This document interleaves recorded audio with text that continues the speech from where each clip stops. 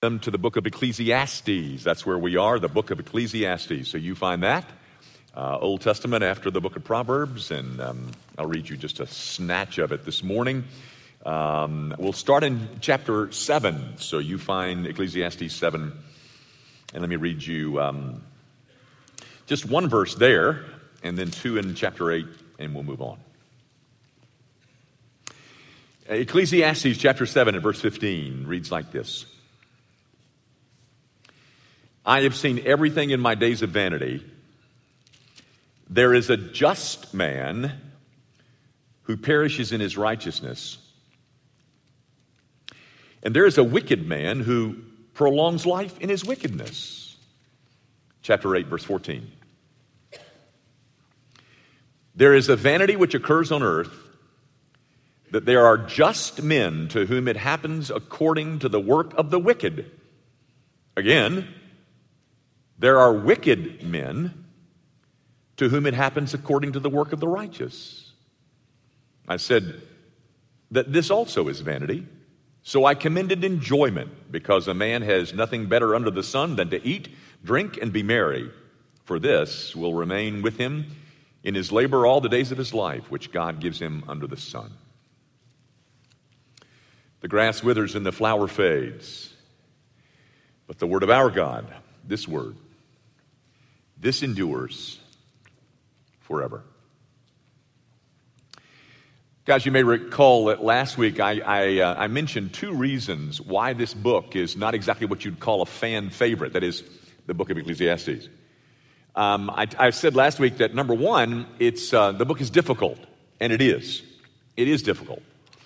I told you that I was only going to preach 4 sermons so that you might not figure out how much of it I didn't understand. The second reason I gave you is that it's depressing. It is. There are things in here that are just depressing because they're so difficult to unravel. I want to add a third reason as to why this book is not so much favored among the people of God, and it's this. There is so much philosophizing that goes on in this book without ever coming to a resolution. It's frustrating because he says things and he never gives a solution to them. You know how we love that, just people talking trash and never saying much. I remember I have a cousin who is my age, and he kind of got the brains in the family. And when I went off to the University of Tennessee to play baseball and flirt with the girls, he went off to Yale and to get an education.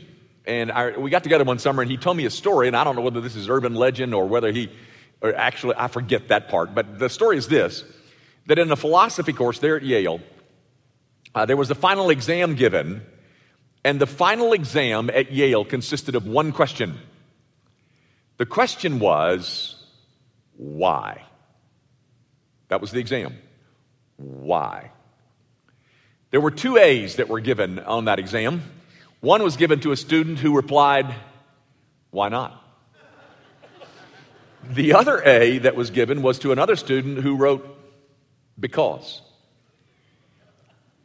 Is that not silly? I mean, that's just, those aren't answers. Nobody learned anything. It's just crazy. It makes me want to pull my hair or somebody's hair out. I mean, it's just that philosophizing. But my point is, that's what Solomon is doing in this book.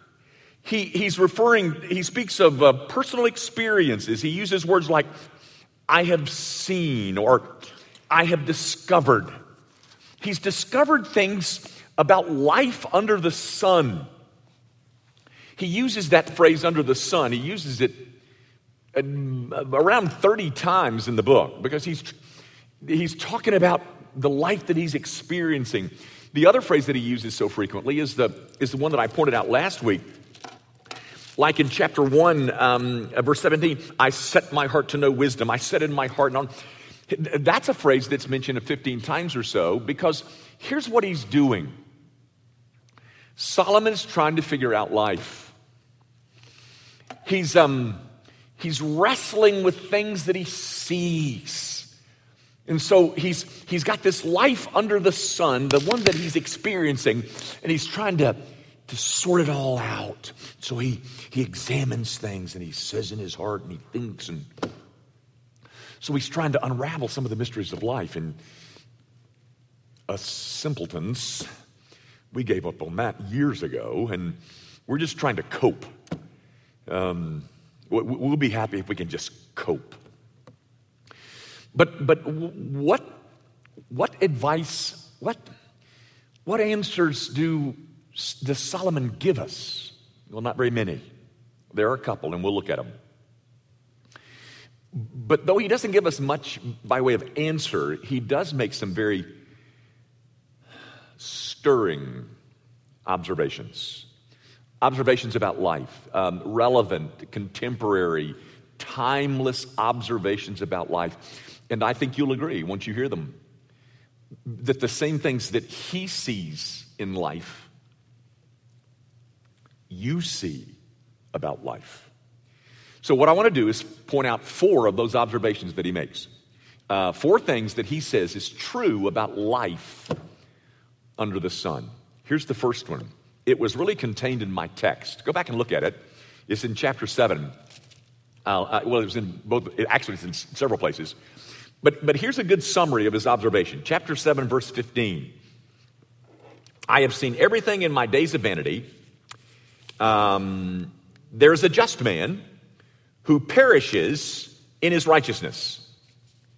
And there is a wicked man who prolongs life in his wickedness. Do you understand what he's saying? In essence, he's saying life is just not fair. There are numerous occasions where where wickedness triumphs over good. Life is just so full of injustices. James Russell Lowell said, truth forever on the scaffold and wrong forever on the throne. For so many of us, guys, fair is life's golden rule. Life is just supposed to be fair. And it isn't. Is it? Years ago, back in the 50s, 1950s, there was a Jewish rabbi, Harold Kushner, wrote a book called When Bad Things Happen to Good People. Well, you know, a sequel needs to be written. Maybe it's already been written. And it ought to be entitled, When Good Things Happen to Bad People. Because bad people often get away with their badness, don't they? How many of you have been involved in some kind of adjudicated case where the unrighteous won and righteousness was not established, it was not supported, because life is just not fair? How you doing with that? How you coping with that one? Well, I'm not coping very well with it. You know, it kind of sticks right here in my craw. It also stuck with Solomon's craw. And in a moment of exasperation, he says in chapter 8, verse 15, this was a part of the text too, as he looks out and he sees life, he sees the just getting thrown aside so that the wicked can prolong their life. In the midst of all that, here's what he says, verse 15, so I commended enjoyment, because a man has nothing better under the sun than to eat, drink, and be merry. For this, that is injustice, this will remain with him in his labor all the days of his life, which God gives him under the sun. He looks at this thing about injustice and about the best piece of advice he can give us. Eat, drink, and be merry. That's it. That's about all we get. And who can blame him? I mean, swallowing all the injustice that you have to face in this life, it's just not fun. It's not easy. So Solomon looks at life under the sun and he says, there's all this injustice, and about the best advice I got for you is this: carpe diem. Seize the day. Enjoy the moment. That's it. That's all you got. You all right with that? Here's the second observation that he makes about life under the sun. It's in chapter 7, verse 20 and 21. He says, where there is not a just man on earth who does good and does not sin. Also, do not take to heart everything people say, lest you hear your servant cursing you. You know what he's saying? He's saying people just cannot be trusted. There's not a one that does good. We knew that. I mean, Paul said that in Romans 3. There's no one good, not one. And they're all cursing you. And if you look very closely, those people behind your back are just saying bad things about you. And just as we are about to console ourselves that we're a cut above all that and we're better, he adds this in verse 22. For many times also your own heart has known that even you have cursed others. Oh, it's just terrible that, you can't trust people, they just stab you in the back. Just like you have.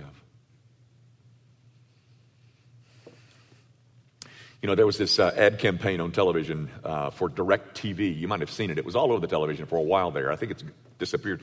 But it starred Rob Lowe. Do you remember that? And there was the Rob Lowe who was the suave, debonair, winner, successful guy. And then there was the creepy Rob Lowe, and there was the hairy Rob Lowe, and there was the body-conscious Rob Lowe. There was several of them. And I remember in the creepy Rob Lowe one, creepy Rob Lowe was standing at a picture window in his house, and he was waiting for a service technician to come by and fix something, and he says, I hope they don't send a girl or a guy. You know what, ladies and gentlemen? Inside the suave, debonair winner Rob Lowe is a creepy guy.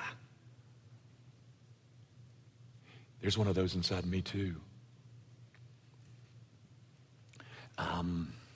Just when I had thought, it's just terrible that people curse me. You know what? I curse too. That outside world is just a reflection of me, of my inside world. I was at Kroger the other day and I was buying 2 cartons of orange juice. So I got in the express lane, and there's the sign, 15 items or less. And there's this lady in front of me, nice, chipper, sweet, she's just real playful with the, the cashier. And I swear to you, she had 115 items in that basket. And I wanted to say, hey, lady. But I thought, you better not do that. Because the creepy Rob Lowe might just explode right here and you have a big scene on your hands. So I just got another line and went to another line. But just as I'm ready to console myself that, she's creepy, he says to me, for many times your own heart has known that even you've cursed others. Look, he even goes on, look in verse 27 and 28.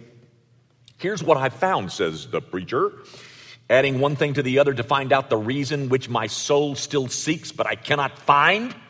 One man among 1,000 I have found, but a woman among all these I have not found. He's been burned by some women and most men. There's none of them I can trust. That's what that preacher said, but here's what this preacher says. I have stood in front of countless couples in black suits and white dresses, and they have stood before me and their friends and family and pledged that they're going to be faithful to their spouse forever. But do you know what I get in my office repeatedly, again and again and again? Unfaithfulness. Explain that to me. How is it that they can stand in front of the world and pledge faithfulness and then be guilty of infidelity. Because, the point is, ladies and gentlemen, you just can't trust what people say, can you? How you doing with that? How's that sitting with you in your experience of life under the sun? Here's a third observation that he makes. It's in chapter 8, verse 7. He says, "For he does not know what will happen, so who can tell him when it will occur?" The point that he's making is that life is so unpredictable. That is, the future is so unpredictable. And then he adds in chapter 10, verses 8 and 9, he says, "He who digs a pit will fall into it, and whoever breaks through a wall will be bitten by a serpent. And who quarries stones may be hurt by them, and he who splits wood may be endangered by it." Life is so blasted irrational. I mean, I dig a hole in the wall and the serpent bites me, and I chop some wood and the wood hurts me, and I just can't. There's no rhyme or reason to all of this. And think about this: the very same act that produced Abraham Lincoln is the same act that produced Adolf Hitler. There's just no rhyme or reason to it all. It's all so nonsensical. He even, in chapter 9, verse 11, mentions time and chance happened to them all. You do know what that means, don't you, ladies and gentlemen? Do you? You know what that means? It means you're not in control.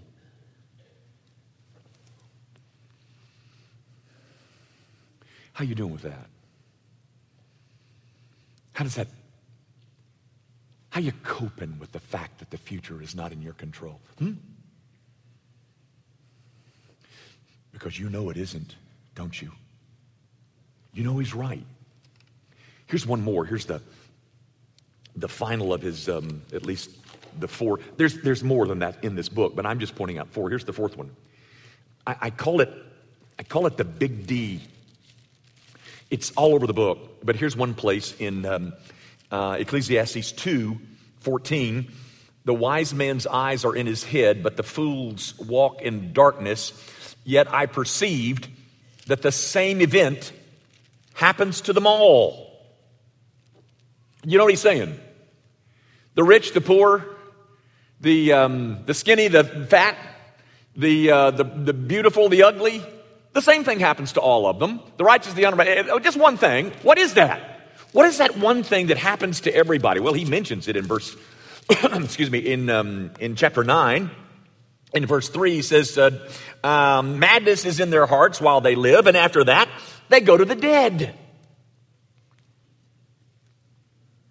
Doesn't make any difference whether you're rich or poor, or skinny or fat, or righteous or unrighteous, or smart or stupid. Same thing happens to you. The big D. That is hovering over all of us is the brutal fact of death. This giant, uninvited, unwanted alien that's going to get us all. And so you take the impermanence of life and you add to that the injustices that I see and the fact that I'm not in control and the other issue that I can't trust what people say.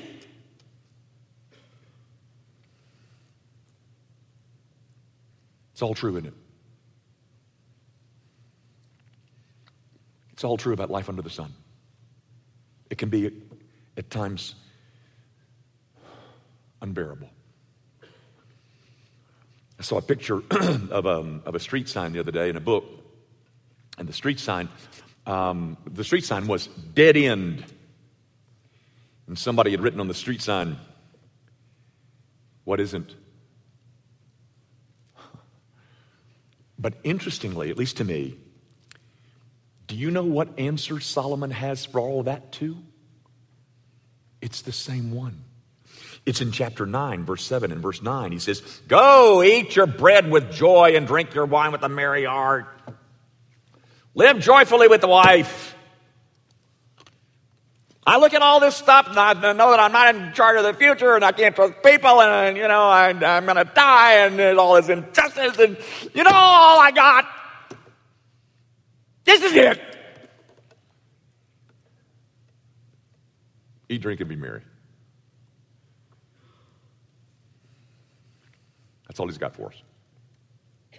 Oh, he does add this. In chapter 9, he says, don't kill yourself, because a living dog is better than a dead lion. In the face of all that, it might be unbearable, but don't kill yourself. That's not an option. That's not an option. Now, having seen those 4 observations on his part, let's close with the word of prayer.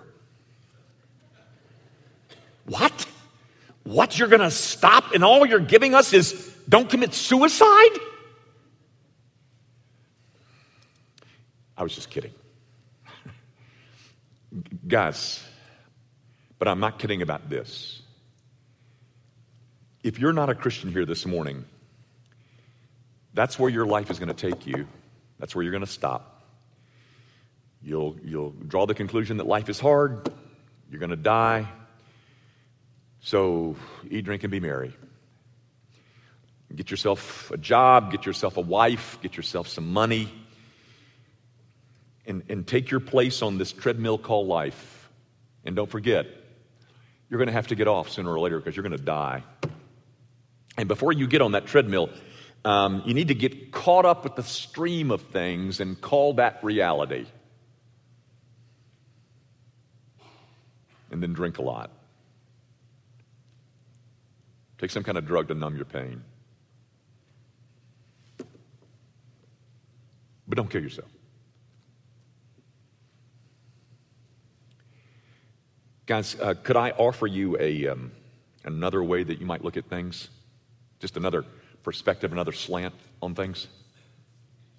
Let me mention 4 things that are a part of a different perspective.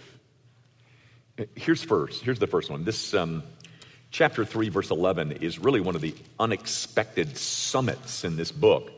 He says in 3:11 that God has placed eternity in our hearts.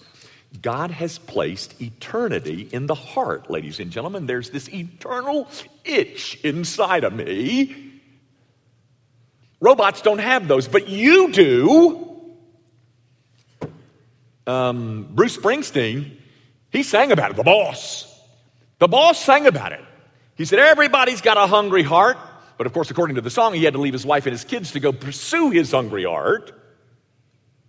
There's this other song. It was sung by Sugarland. I'm not exactly a great fan of country and western, but I think that's what they are. They're a country and western band called Sugarland. And the title of the song was Something More. There's got to be something more. I want you to hear just 25 seconds. That's all it is. Just a snatch from that song by Sugarland. Play that for me.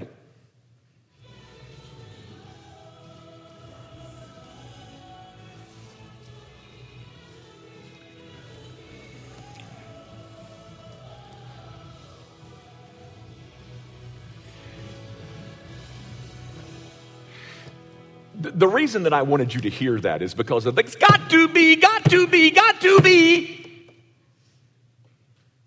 The songwriter is somewhat urgently looking for something more.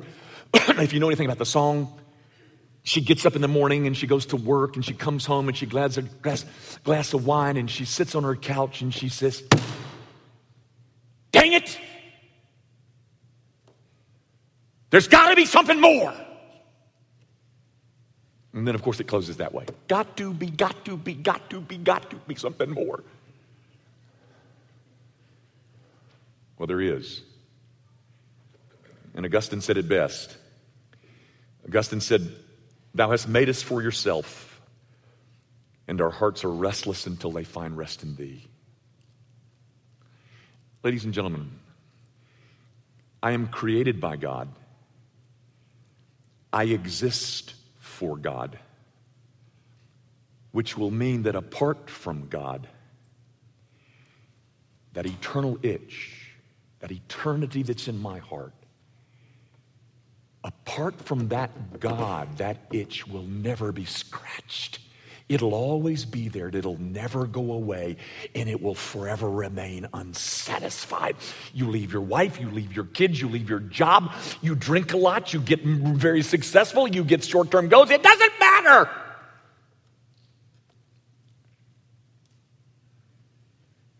You'll always come back to the place where you're wondering there's got to be something more.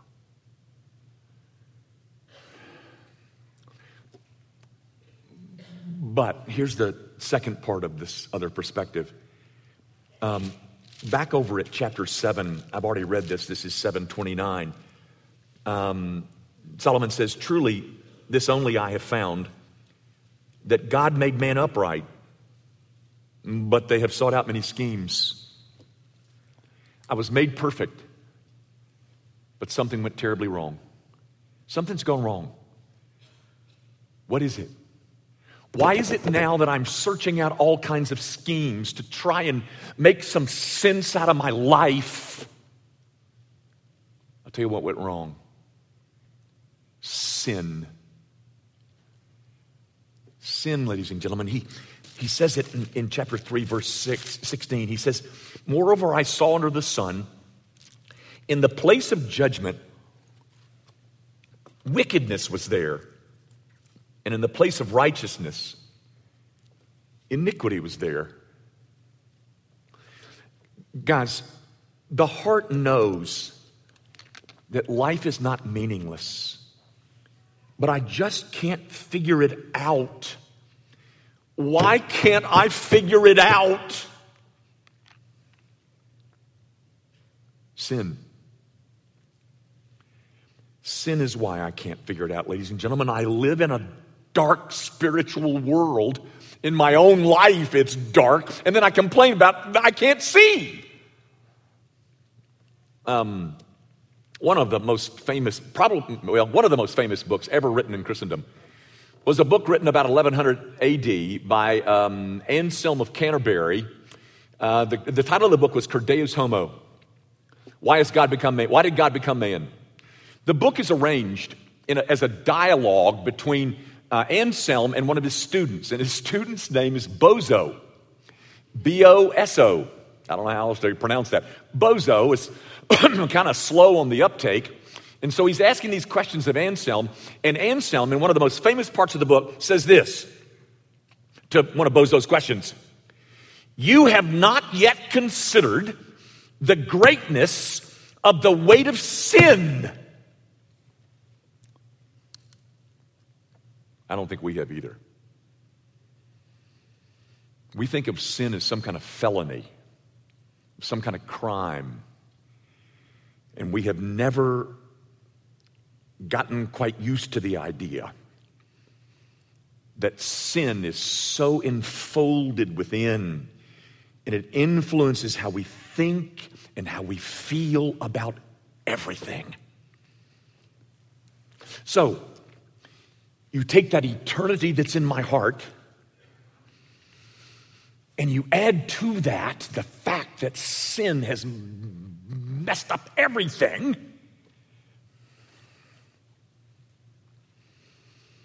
And what I'm left with is that I guess I'll never be satisfied. At least I'll never be satisfied under the sun. In our sinfulness, guys, we remain plagued by this sense of homesickness. It's sin that has made us fugitives from our own destiny. So, thirdly, something has got to be done about our sin. And that, ladies and gentlemen, is why the gospel is such good news. The gospel tells me that my sin of the past has been paid for by Jesus Christ. And not only that, the continuing sin that I wrestle with is being addressed progressively by the indwelling Holy Spirit. My God-shaped vacuum has been filled by the only one big enough to fill it. You keep cramming stuff in there, and it doesn't fit, does it? The itch, it keeps itching. You cram your success and your sex life and your money, and you try to stuff it in there, but it won't be stuffed. There's only one big enough to fill up that vacuum. The thrice holy God.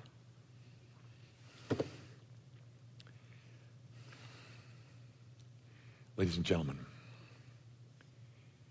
there is no other remedy.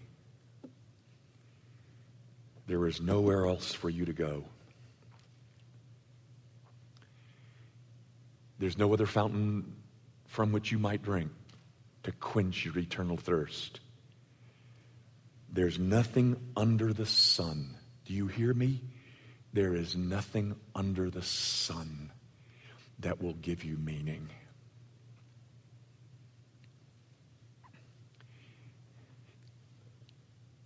It's planned that way. That's the purpose of this book.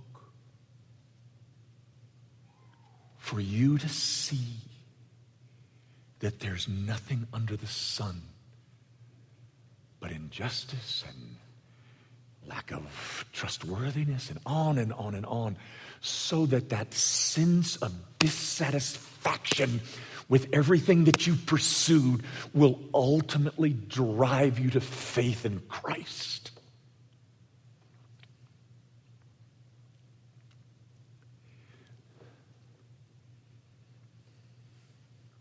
There's got to be something more.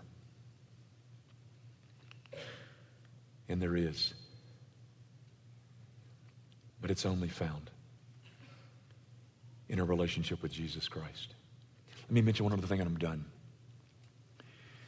There's one thing that Solomon doesn't mention. He might allude to it a couple of times in the book. But gang, the thing that enabled the first century Christian church to overtake the pagan society in which she found herself, the thing that allowed her to not only root but to expand and grow, was her emphasis on resurrection. Life not under the sun, but life above it.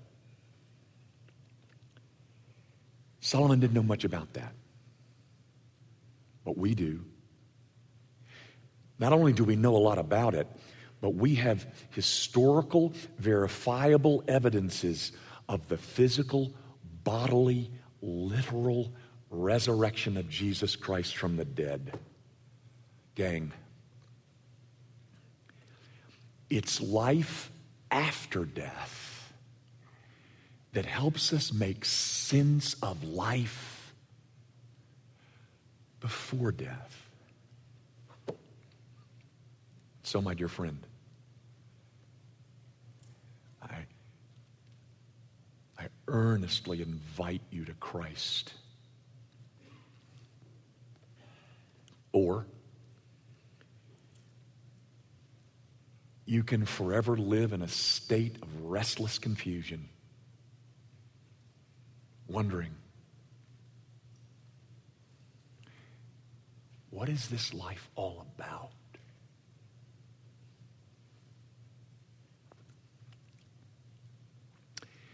Our Father, I do pray that you will use this search on which Solomon has taken us to remind us of the meaninglessness of life apart from the God who made us and found a way to save us in Christ Jesus. I pray, Lord, if you've led people here this morning who have not yet met this Savior of ours, that you will remind them that there is an eternal itch inside them, and they keep on trying to satisfy it, and none of it's working. It's all bitterness. It's all disappointedness. it's fun for a moment, and then the emptiness remains.